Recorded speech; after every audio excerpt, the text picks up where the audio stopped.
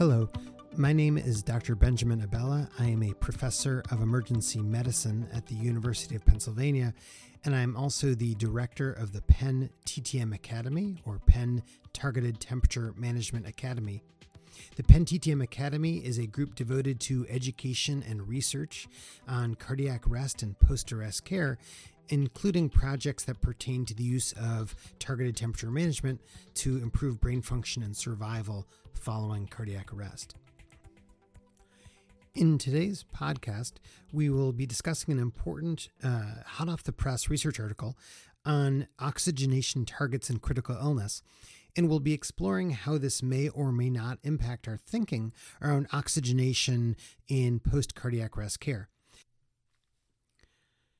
The paper published this month in New England Journal of Medicine is entitled Lower or Higher Oxygenation Targets for Acute Hypoxemic Respiratory Failure, and it's led by an author, O.L. Schjoring, Schjoring, a Scandinavian author, and this work was conducted by a consortium of research groups across Scandinavia and Europe.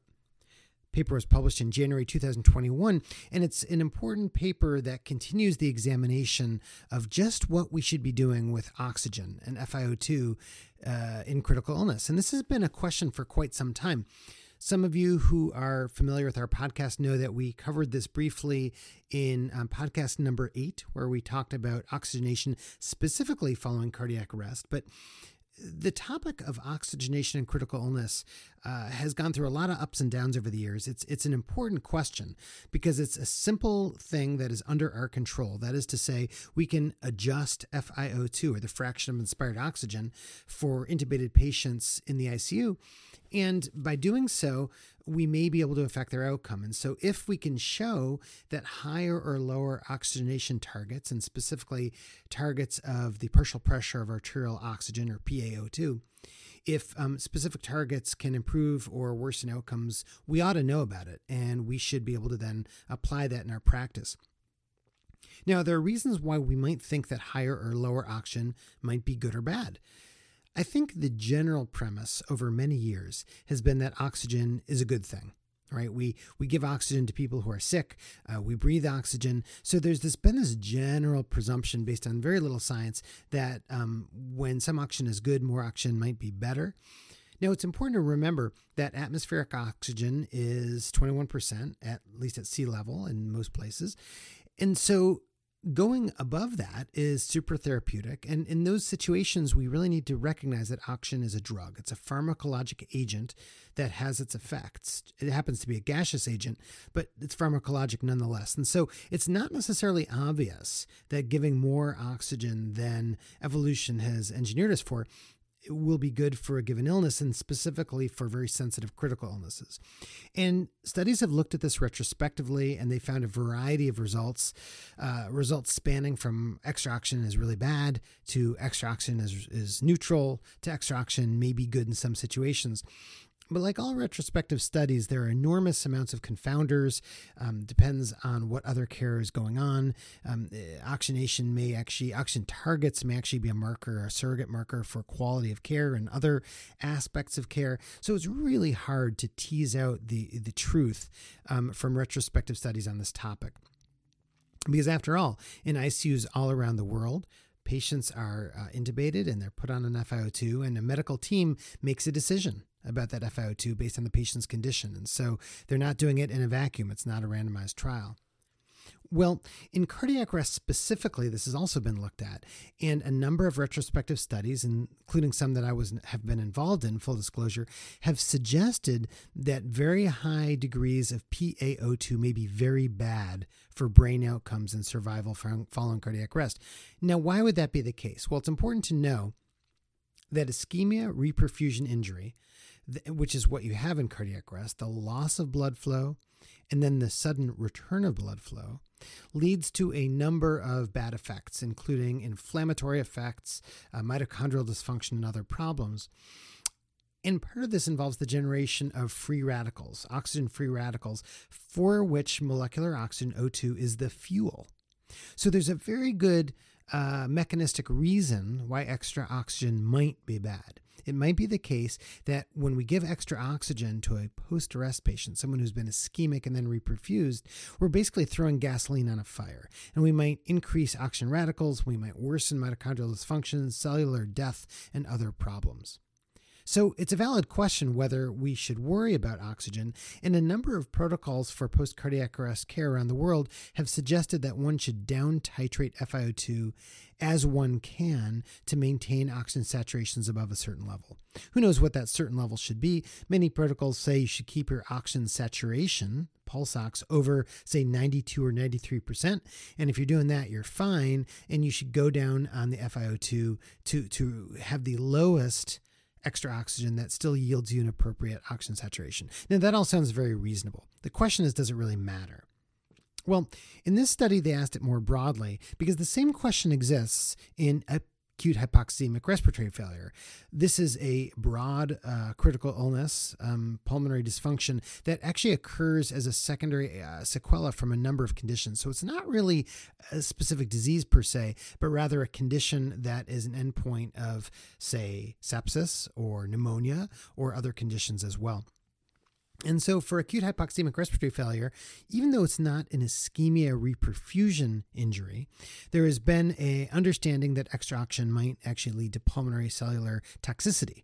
So it may not be so much a reperfusion problem with gasoline on a fire, but extra oxygen may hurt the biology of pulmonary tissues and may worsen pulmonary injury as well. So the theory was for some time that maybe by going to lower oxygen targets, lower FiO2s, and lower targets for PaO2, one could improve outcomes from respiratory failure. And that's indeed what these authors sought to test. And specifically, they randomized patients who had respiratory failure, acute hypoxemic respiratory failure, which is one of several forms, but our focus today will not be on the biology of respiratory failure, so I'm going to move past that point. And they enrolled patients who had been admitted to the ICU with respiratory failure, and we're going to end up for some time on a ventilator.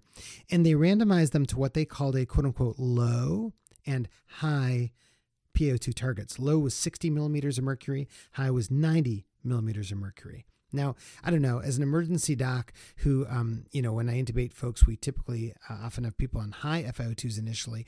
A target of 90 sounds actually relatively modest, but in this study, they called that high. And certainly for days and days in the ICU, there are very different parameters for what's high and low compared to just for the first few hours in the ER. So I'll accept that. So they randomized these two groups, and then they looked at outcomes over a period of time. And these patients often were intubated for weeks, and so they could be basically kept in their allotted randomization groups for days and days and days, which is great. It means the patients were truly exposed to one or two of the other strategies and not for a short period of time. And so they randomized patients in a 1-to-1 ratio. So equal numbers of patients were put in these 60 or 90 millimeter groups. And patients were randomized if they had less than 12 hours from ICU arrival. So say a patient was only approached, or patient's family was only approached, say at 24 hours after ICU arrival, they were not considered for the study. They had to be there for 12 hours or less. So they really wanted to get in early. Now, one could argue whether less than 12 hours is early. These patients may have spent a few hours in the emergency room, if that's where they came from, or on the floor getting high oxygen. But be that as it may, they did get to folks relatively early. Now, I'll get through some of the boring stuff. The patient groups were well randomized. So about 1,400, specifically 1,462 were randomized to the lower oxygen group and 1,466 to the higher, so pretty equal groups. And they were well randomized. Age, gender, clinical factors like vasopressor use, initial lactates, comorbidity distributions.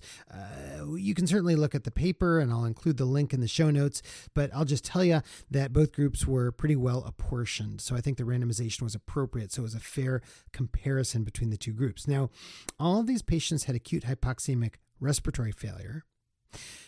They did not necessarily have ARDS, or acute respiratory distress syndrome. The two are different conditions for my cardiac arrest and ER colleagues. It's important to remember they're different conditions. You can have respiratory failure with or without ARDS. Many did not have that. Just wanted to make that note. Now, most of the patients who were included had either pneumonia, so about 57% of the patients had pneumonia as the underlying etiology of respiratory failure. Another 10% had ARDS. And interestingly, and relevant for our podcast listeners who are into cardiac arrest as a disease entity, about 1/10 of the patients, about 10%, were cardiac arrest patients. Now, these weren't just cardiac arrest patients. These were cardiac arrest patients who then went on to develop hypoxemic respiratory failure as well. So this isn't many cardiac arrest patients don't really have respiratory failure. They're just intubated due to neurologic status. So this is a subset of arrest patients. Now, the median PaO2 at baseline was 77 in these groups, and they were then randomized to 60 or 90, and outcomes were evaluated. Now, what's interesting to note is that there was essentially no difference between the groups that were randomized to 60 or 90. So 42.9% in the lower oxygenation group and 42.4% in the higher oxygenation group had died. So essentially the exact same rate of death, or I should say prevalence of death in both groups. So there was no significant difference. And there was a variety of sub-analyses to get further into this. And again, I will gloss that over. You can certainly read the paper. And they also looked at percentage of patients who had other secondary sequelae. So for example, they looked at intestinal ischemia. It turns out in a prior study that randomized patients to lower or higher oxygenation targets, it was stopped early because the lower group had more episodes of mesenteric ischemia, which of course is a bad thing.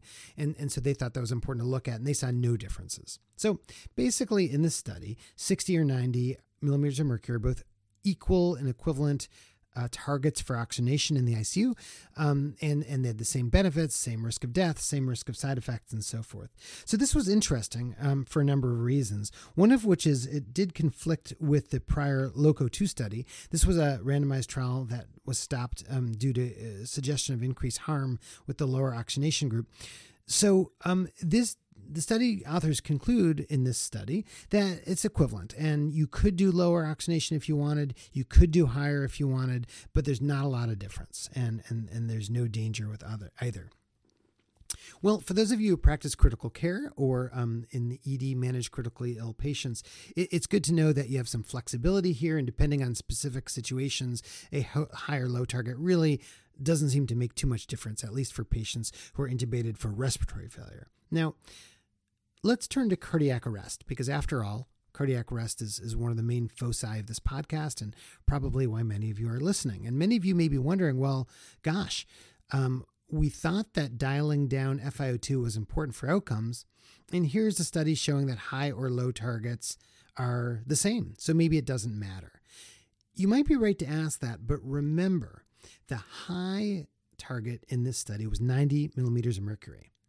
For initial care and cardiac arrest, that ain't high. That's pretty low.